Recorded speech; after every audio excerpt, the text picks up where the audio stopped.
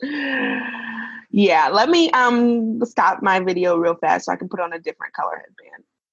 I like that color. Oh my gosh, Megan. Can we leave this in?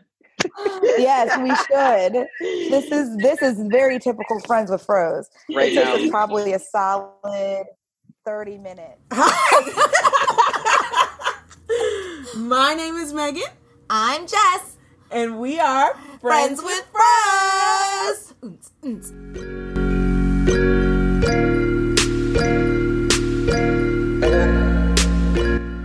Welcome to our podcast, Don't Worry About My Hair. This podcast is a platform to talk about experiences from the perspective of two young adult Black women on topics that influence our lives every day, including relationships, health and wellness, entertainment, careers, and so much more. We hope this space offers relatable conversations while providing some inspiring content to support your growth.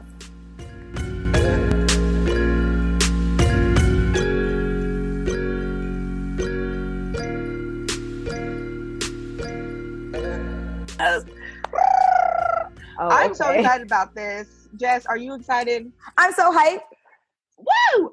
So right now, it is the month of September. Mm-hmm. September is a special month. Mm-hmm. It is Sickle Cell Awareness Month, okay? So for those of you who are unaware about sickle cell, I'm going to give you a couple stats, but we got more information coming. Approximately 70,000 to 100,000 Americans have sickle cell disease. It's the most common form of inherited blood disorder. The disease, which is present in people when they're born, causes the production of abnormal hemoglobin. Now, if you're not a medical professional, these words might sound a little funny, okay? But hemoglobin is pretty much your red blood cells in your body, all right?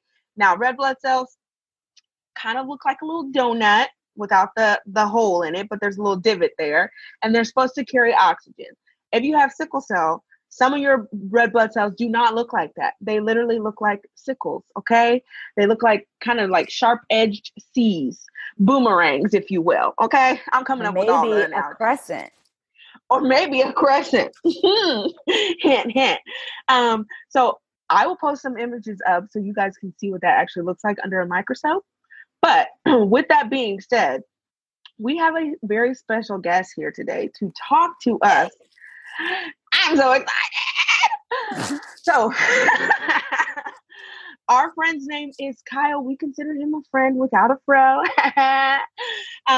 He has personal experience with sickle cell and currently is on a really powerful path to bring some awareness to the disease and awareness to the needs of the population affected by sickle cell.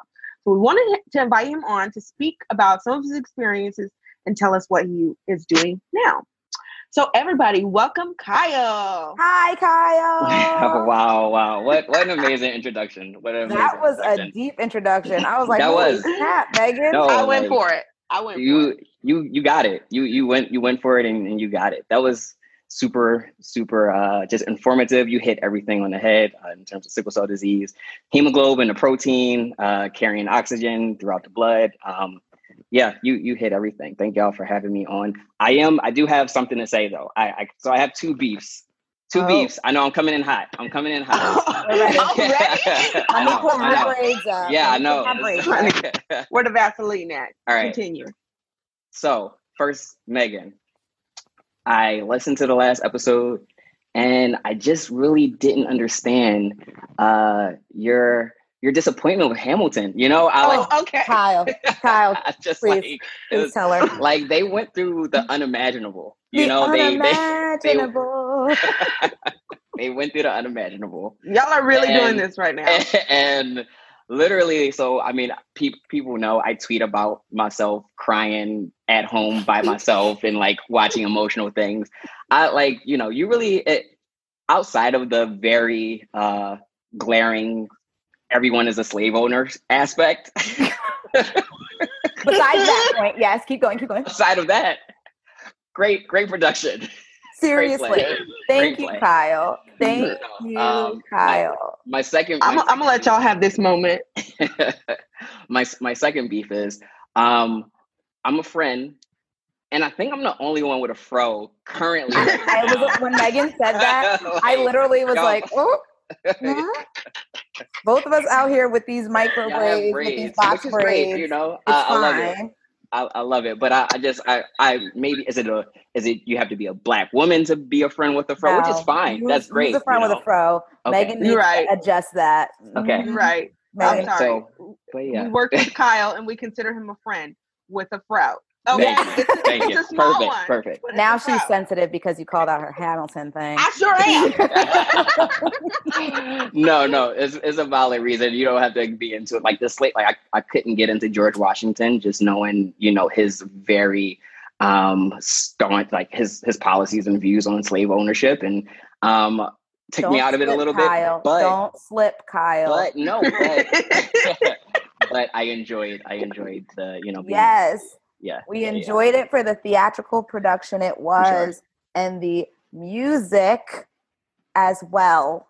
Okay. Yep. Anywho, Kyle, y'all can keep that. We'll keep it. But meanwhile, Kyle, can you tell us about yourself? Like, where are you from? Where did you grow up? What you doing now? Sure. So I grew up here in Philadelphia, West Philly. Please, no Fresh Prince jokes. Yeah, I know. I was taking a deep breath to go there. Me too. Yeah. So I'm homegrown. You know, grew up in West Philly. Was in the Catholic school system here from kindergarten to 12th grade. Went to Temple. Sidebar. Yeah, exactly. Temple Owls. So me and Jess Temple Owls together. Yes, probably at the same time. Ran into each other. Nope. Never ran into each. Like we're frequent similar parties. Yes, the brown people stuck together. So It's funny that we never actually ran into each other. Yeah, no, it's like we were in each other's like the space, but we just never ran into each other. Yes, still baffles me. Went to Temple, graduated, was working for a digital marketing agency for a little bit, and then decided, you know, I just wanted to like do what I loved, which was work with children who were impacted by different life-threatening illnesses. So I started working for an organization here in Philadelphia, which is how I met you two, you know, at a provider. And we would bring different games and activities and events and, you know, just really, really rich work in terms of fostering relationships with patients, families, and also staff members. So I was doing that for a little bit and was just trying to really figure out what I wanted to make a bigger impact. You know, I wanted to figure out how, you know, what next step that I want to take. And I knew I wanted to kind of stay in the space of like philanthropy and nonprofit and just really giving back and having, you know, those good, warm and fuzzy feelings, I guess. And decided to go to grad school. So I went to grad school part-time here at Penn, was able to still work while doing so, graduated, and am now a major gifts officer at a university here. And I'm soliciting alum for major gifts that are $25,000 and above.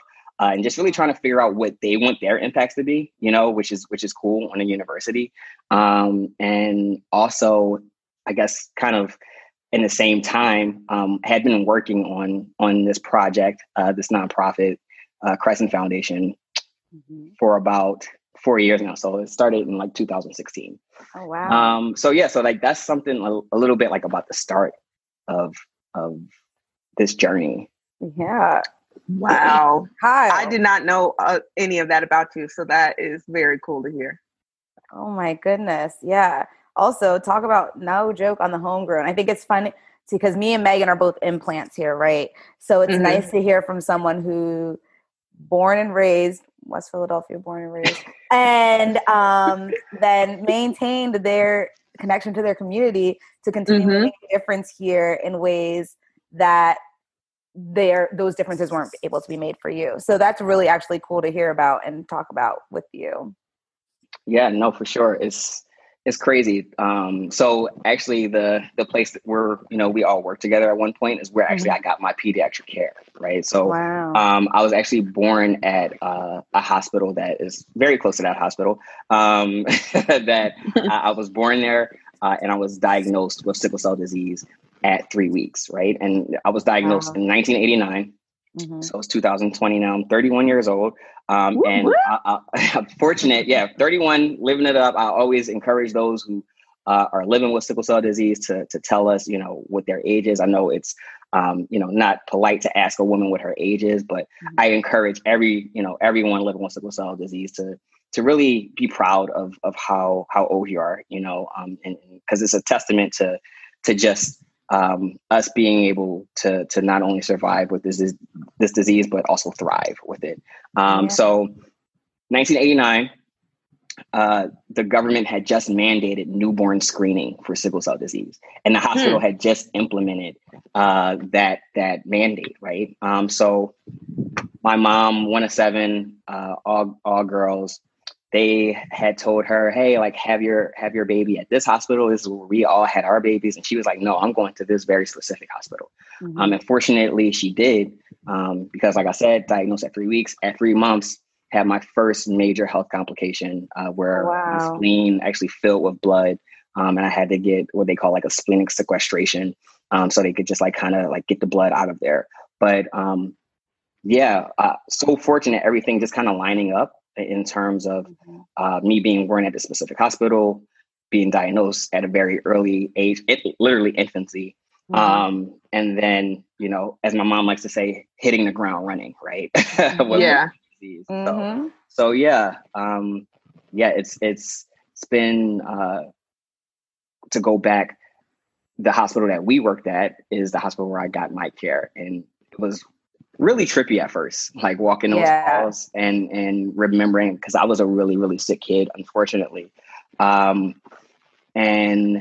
just having people would call me like, quote unquote, the mayor there, because like I knew all of these people like who had worked there for years, you built as a kid who has a chronic illness or, a life-threatening disease. When you grow up in the hospital system, everybody becomes your community, right? It's not just the providers who are doing like direct care, right? Like child life specialists or nurses or doctors, right? It's security, it's environmental, it's it's administrative. Everyone becomes your community. So I had like kind of re-entered this community that I hadn't been a part of for so long, and people they wouldn't recognize me, or some people did recognize me. And when they did, they wouldn't ask, they would say, oh my goodness, you look so great. But like their first real comment or question was, how's your mom? Because like, he was part of their community too, right? Community too, right? And like, I'm sick and, am in the room while like my mom is out there fiercely advocating on my behalf to get, the care and proper treatment that I needed. So I always tell her that, like, hey, people love me, and care about me, but like, they are always asking about you. They're just like, oh, like, how's your mom? And I'm just like, she's fine. Still, doing mom things and asking me to do things that get on my nerves and like all of these things. But, so it was a cool, experience those 6 years being at the hospital that I got my pediatric care from. Wow. It's very interesting to hear that, because I think me and Megan, I know I definitely, as soon as you said that, I can definitely think of the kids that I call the mayors at the hospital, like kids that are frequent flyers, or kids that like our staff know really well, or like, so it's funny hearing your perspective as one of the mayors, because like you said, like that person becomes a part of the culture. Like, the unit is familiar with them, between environmental, like everybody knows them. So that's so interesting that you say that, and like just have that perspective. It's not a good thing to be the mayor. That's as the outsider, I'm like, oh, the mayor, he was so cute. Like, but that kid was probably like, stop it. I want to go home. And also like, it's like I said, it's not a good thing to be quote unquote the mayor, or for people to like, for security to know what the car looks like and just like wave you on in, and like they don't have to ask you, who you are and stuff like that. That's never a good thing. Unfortunately, that was just where my health was at that point in time, within my childhood.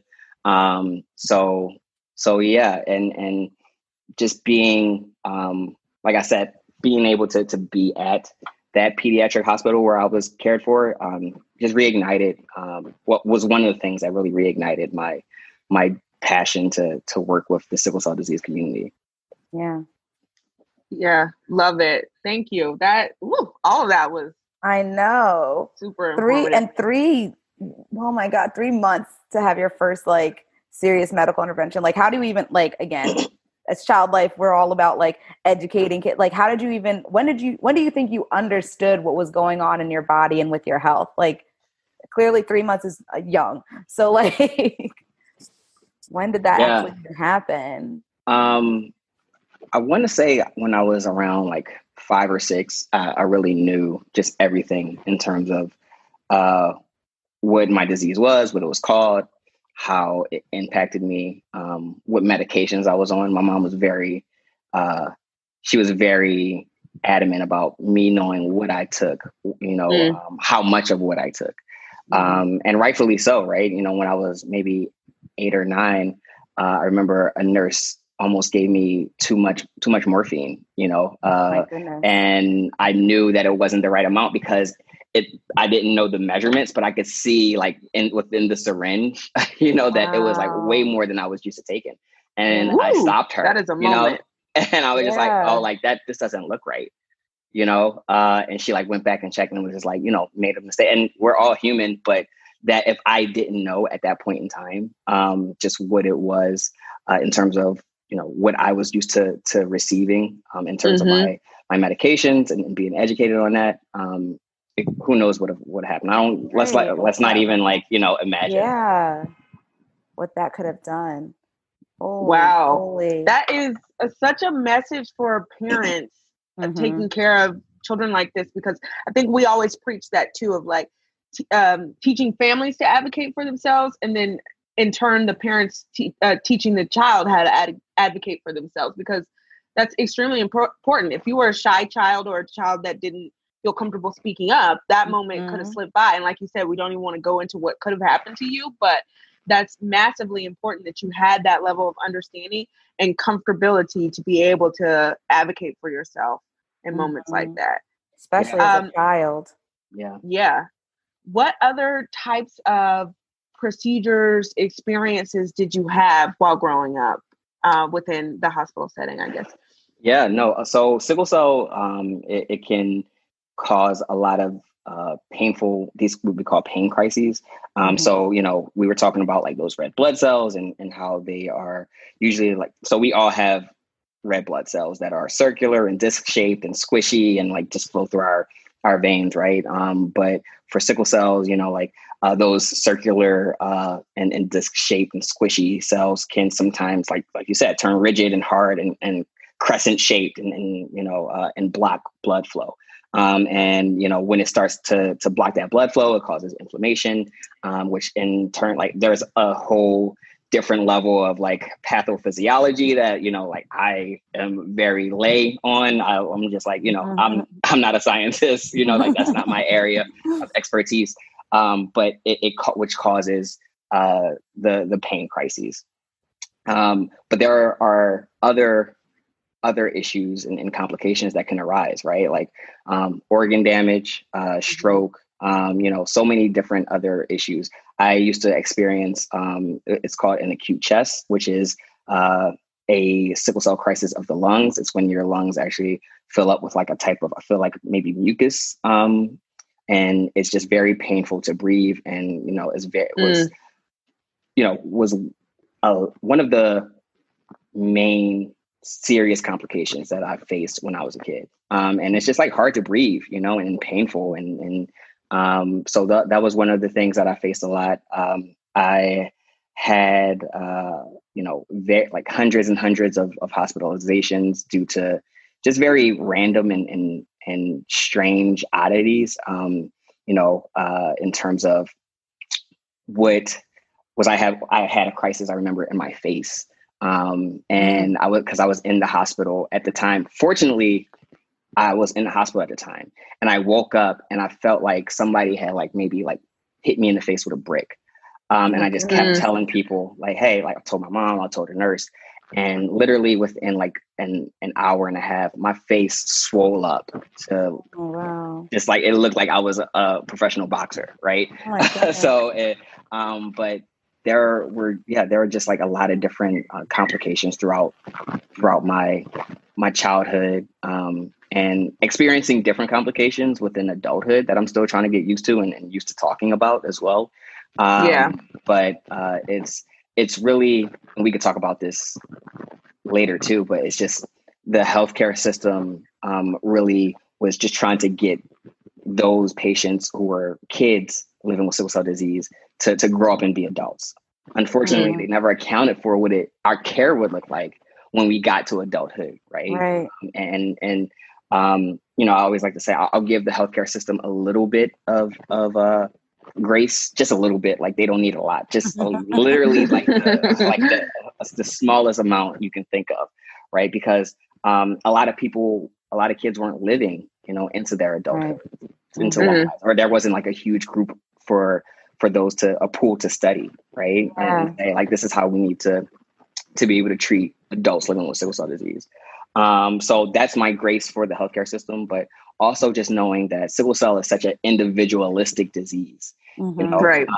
It impacts people so differently. There are 4 common types of sickle cell here in the US, right? So there's sickle cell SS, there's sickle cell SC, there's sickle cell S beta plus, and there's sickle cell S beta 0.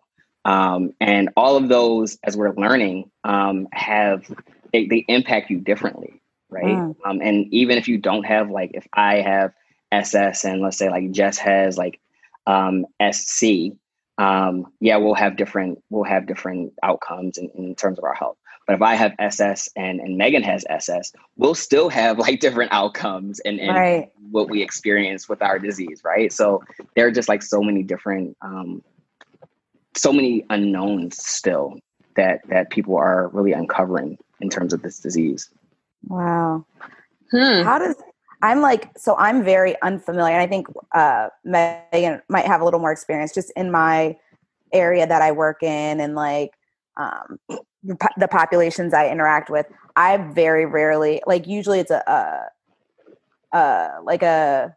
if it's a diagnosis, it's not something they're specifically treating when that patient's on my unit. Like, it might be just a comorbid diagnosis, but not something that I understand a lot. Like, so I think I was unfamiliar with like how it happens. Like, is it one of those, like, it just happens to be in your body, or are there more people that are predisposed to getting diagnosed or having sickle cell trait? Like, how does it happen? And, or if you have this knowledge, how is it? Yeah.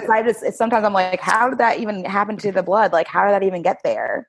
Yeah. No, for sure. I mean, so I'm not, a disclaimer, I'm not like a scientist. I'm not a geneticist. I'm none of those things. I just live with this disease and have my knowledge. Hopefully it's correct. That's my only hope, is to put the proper things out there. And if I don't have the proper things, I feel like I won't comment on them. I will comment on this in saying that sickle cell is a genetic disease, right? So that means that your parents have to be carriers of either the disease or the trait, right? So for me, my mom had the trait, and she knew she had the trait. She asked my dad. He said, "No, I don't have the trait." Unfortunately, he wasn't lying. He just like didn't know, right? Yeah. But he had to have had the trait, right? Because I'm here. So about 1 in, I believe, 13 Black people here in the U.S. have sickle cell trait. Wow. Yeah. 1 in 13. 1 in 13, according to the CDC. People in a classroom. Yeah. And exactly. Right. So and 1 in like 16,000 plus, I think it's 16,300 Hispanic people have sickle cell trait. Right. So that's significantly different. It's significantly different. So let's backtrack. So sickle cell disease is a global disease, right? It impacts people from all different types of backgrounds and ethnicities. It's a global disease. When we're talking about here within the US, it's a Black people disease. It impacts brown people highly as well. but predominantly Black. And about 1 in 365 people who are Black have sickle cell disease, right? You know, so yeah, so like, so it's just like there, and I believe these are statistics from the CDC. If I'm misquoting, I don't believe I am, but these are you go on the CDC's website, this is what you'll see. Incredible. But that's like, it's statistically known that it affects Black people more. Like, why is that? What happened? Is it the melanin? so initially, you know, it was, comes from Africa, and it was designed, it was just our body as evolution, you know, sickle cell protects those, from malaria, right? So it was a protective design to protect us from malaria. And yes, so that's as far as I will get into like the whole, that's like genetics, that's and, you know, because I'm just trying to put like the proper information out there. And you know, I have my strengths in terms of sickle cell disease, and I'm still working on, you know, like the background and the history, and, you know, like how it impacts like the different traits and stuff, and how that really impacts us. But, you know, I just like, in caution, I want to, you know, like we can. No, these are good basics, because I think I didn't understand the basics of it. Like, even knowing about the traits, or even like just thinking about, well, that makes sense. Like it started out as a protective genetic situation, because in Africa, the chances of malaria being contracted is so high. So to protect our bodies, yes, there's this trait. We come over here where malaria is not, well, we don't come. We're brought over here where malaria is not as prevalent. We did not come on a cruise ship. Okay. And we didn't migrate over here. No, it was not the great migration. I was talking to a friend today, and he was like, yeah, I mean, if we put it in perspective, we were trafficked. It was like human trafficking. Yes, it was. I mean? That's exactly it. Yeah. Right. And our bodies were not prepared to be trafficked in a country that did not have malaria as a large concern. So now here we are, and our bodies are not prepared for it. So that's helpful, at least for me, to understand even just the basics. So I'm like, why is it all as Black people? Like, and then I'm sure there are other situations, you know, we could probably go back to the 80s and like like other things that then also increase the chances of the trait, I guess. But like, that's good for me to know the basics. I like just the basic blocks. I don't need the scientific things, but and also just like, just in terms of people really trying, you know, there have been efforts made by like the Black Panthers to help people become aware of whether or not they have the trait to prevent. Unfortunately, this was an initiative that they failed on, and because they didn't just have the proper information on all of the different types of traits to test for, right? So it wasn't, you know, like they were testing for a very specific trait, from my understanding, allegedly, and they just missed a lot of other traits that could still lead to people having sickle cell disease. So, you know, we have like our elders who, you know, are like, and aunties and uncles who are like, you know, no, I know I don't have sickle cell, you know, I don't have the trait or anything like that. And, you know, I got tested for that, you know, and they probably did. Unfortunately, the testing wasn't done properly or correctly. And what my hope is that people get tested for this trait, right? Because it's called an electrophoresis test. You can go and get one and see what your status is, because I'm sure like a lot of people don't know, you know, it really has impact on, it can have a significant impact on your future in terms of, you know, family planning, in terms of, you know, like your child potentially having a trait and passing it down as well. So there are just like so many different layers. And my hope, I have this restaurant theory, right?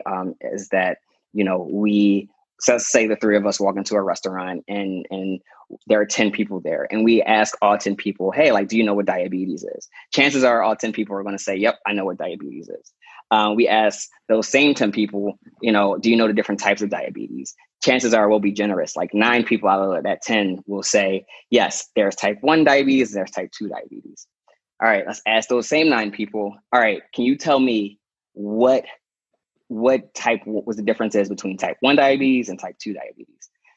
Let's say 8 out of those 9 are going to say, you know what, type 1 really, it impacts children mostly, and type 2 is due to social determinants of health, and, you know, in terms of whether you may be overweight, and is more geared towards adults, right? We walk into that same restaurant, we ask 10 people, do you know what sickle cell disease is? All 10 people say yes. You know, like, we ask those same 10 people, do you know the 4 most common traits of sickle cell disease here in the US? They say, yep, it's SS, SC, S beta plus, S beta 0. Can you tell me what the differences are between those 4? I don't know the differences between these 4. You know? I can tell you right now, it's going to be a no from everybody. But that's the dream, right? That's the hope, is for like people to just know and be educated and be aware of this disease that you know, is truly devastating to so many. Yeah. I was saying earlier, as a nurse, we learned about sickle cell in school, but we did not spend a whole bunch of time on it. So from what I can remember, it was, and I feel like I maybe had a little bit more of an experience with it, just being Black and knowing people with who either had the trait or who actually had sickle cell disease. You know, I at least had some background knowledge on it, where I feel like a lot of people didn't. But the things that stood out to me were, yes, it affects Black people. If you're Black, make sure you know your status if you have the trait. And these people will come into the hospital for pain crisis. Please give them pain meds. Don't be racist. That was kind of like the glossing over of it. And it wasn't until I was working currently as a professional, I worked in an apheresis unit, which I had never even heard of the term apheresis before moving here. And there they were doing all these different types of therapies with patients who had sickle cell disease, some of which included pulling the sickle cells out and replacing with packed red blood cells, which once again, I had never even seen or heard of. And it was magical to see, you know, someone who is 6 years old, who'd had multiple strokes, who's still taking their meds every single day, but still having to come in every 3 to 6 weeks for this therapy to get those sickle cells pulled off of them via apheresis process. So I felt like, oh man, I just grew in knowledge for that. But it was very interesting to see, like, 90% of the patients that came in were definitely Black. Yes. And then the next subgroup, if you will, was we had some Hispanic patients come in. But I was just wondering, like, especially the young ones, I'm like, what kind of experiences have they had, and what kind of experiences will they have as they continue on this journey? So something that's just interesting to me was like the racial experiences in specific. Have you had any of those racial experiences as a child, as an adult, in relation to your sickle cell disease? Yeah, no, for sure. To answer your question, yes. There's so much to unpack to what you just said. One, I know there's a lot. I want to hit on like the apheresis, right? Because I used to get apheresis, and like you have to really witness it because it's like something. It's incredible when they're taking out the sickle cell. It's like the bag that the blood is going into. You know, it's like red at the top, but at the bottom, it's like all of this, like, I guess, yellow sickle cells. Like, and you can, you're a nurse, so you probably have like the language for it. But it's like just a different type of color within that bag, right? That is being pulled off of out of the person who has sickle cell disease, and they're being, like you said, so you have like it's usually 2 arms that are you need like very large needles to go into. Ginormous needles. I've seen it for the first time this year. Yeah, so it's a painful treatment. Yeah, so I want to shed light on like it's a painful treatment that these kids, like you said, they're getting young kids. Young, right? They're asked to like not move for like 3 to 4 hours, right? And they're not to move their arms and to just lay in his chair for 3 to 4 hours, and to have his treatment be done, to have these 2 giant needles in their arm and have this treatment to be done. to have, blood coming in and blood going out. And I just think that's like, it's just, science is wild and always kind of trips me out. And I'm just like always in awe. So I wanted to really hit on that because, it is very special to like witness. But in terms of your training for a nurse and how you say they kind of just gloss over it, like they hit the basics, like, yep, it affects a lot of Black people. Yep, they need pain medicine. Yep, don't be racist. Like that's a lot, Tad. There's so much there, right? Wait, what? There is. So why does it only impact Black people? Or like a majority of Black people? Why do they need pain medicine? Why, and okay, let's just say that I'm already not racist, like, okay, cool. Like, but am I supposed to just, if I am racist, is that just supposed to go away? If I already have biases, are those just supposed to be like shed off of me? And that's one of the things that, they're just asking you to just go away because they told you to. Yeah. Like, thank you for telling me. Bring in the kid with sickle cell. I'm not racist now. Morphine for everybody. Yes. Yeah. No, it's just so much. It's wild to me. And it's one of the things that I'm really proud of Crescent Foundation in terms of, we have a program called One Gene, One Life, where it's an immersion program where we actually go into different med schools and nursing conferences and different healthcare, educational opportunities, and humanize the disease, right? So we'll usually have two people who are living with sickle cell go to this genetics course. Let's say we were talking to med students at Penn in their genetics course about maybe a couple of weeks ago. So we have two people who are living with the disease go there, and we also have a doctor go there. To, provide like the medical aspect. But what we're trying to do is humanize the disease, tell our stories. We have one of my dear, dear friends who makes the med students cry every time, with her story and just her journey. And we're really encouraging these future leaders of medicine to take a vested interest in sickle cell disease, right? And even if we don't encourage them to go into sickle cell disease, what we are doing is saying we're preparing the future ER doc to have like that entry point of someone who's living with this disease. So when a patient comes in, in full crisis and knows the exact amount of opioid that they need to like get through this pain crisis, they're not looking at them like they have three heads and are drug seeking and, are stigmatized and all of these things, right, that we experience. So I really love that about our One Gene, One Life program. And I'm excited to see how we're able to really just go deeper here into our community and also scale out too, and touch other med schools, other nursing conferences, we spoke at a racism in medicine conference. It's really, it's been cool to kind of combat that type of stigma and disparity that our community face. For me, it's really always a catch-22. I'm really proud to not have been admitted into a hospital for a complication of sickle cell disease since maybe 21. So that's 10 years. That's 10, right? That's not saying I haven't had any like type of pain or anything like that. But I haven't been, I've gone to the ED before, but I haven't had to be admitted.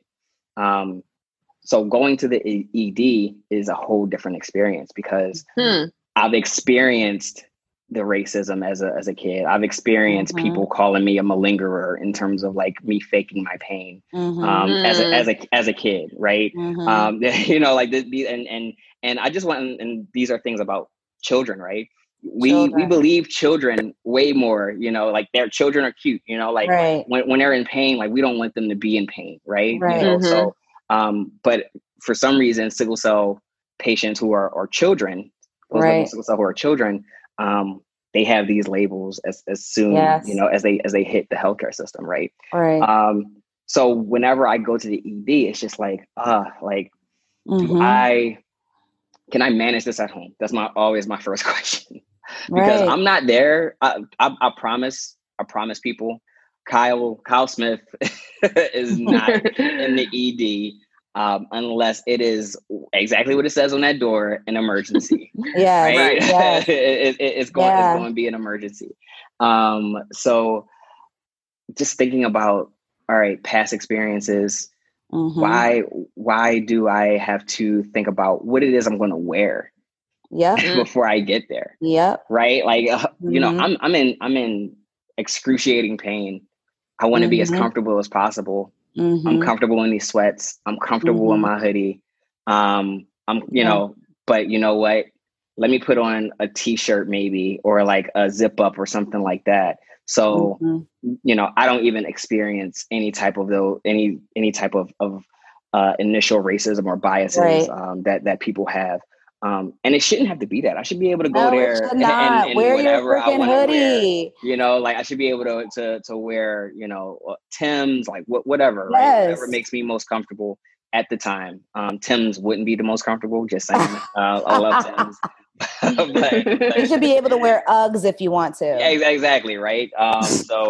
But these are things that I have to think about, and it builds an anxiety. And for me, stress is a trigger for pain crises, right? So it's just like making my pain even worse. So it's just like a whole vicious cycle. It's a vicious cycle that myself and probably everybody living with sickle cell disease has experienced.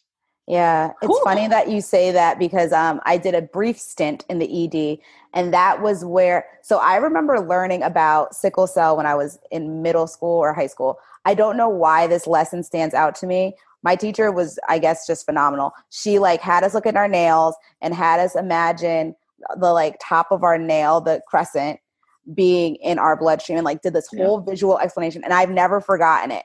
And then I never dealt with anybody that I knew outwardly had sickle cell disease for the rest of my life until I got to RED. And they taught me about pain crises and how, prioritize those patients. You need to go in and see them because they're going to get an IV first. Just things that I was like, why? I don't understand.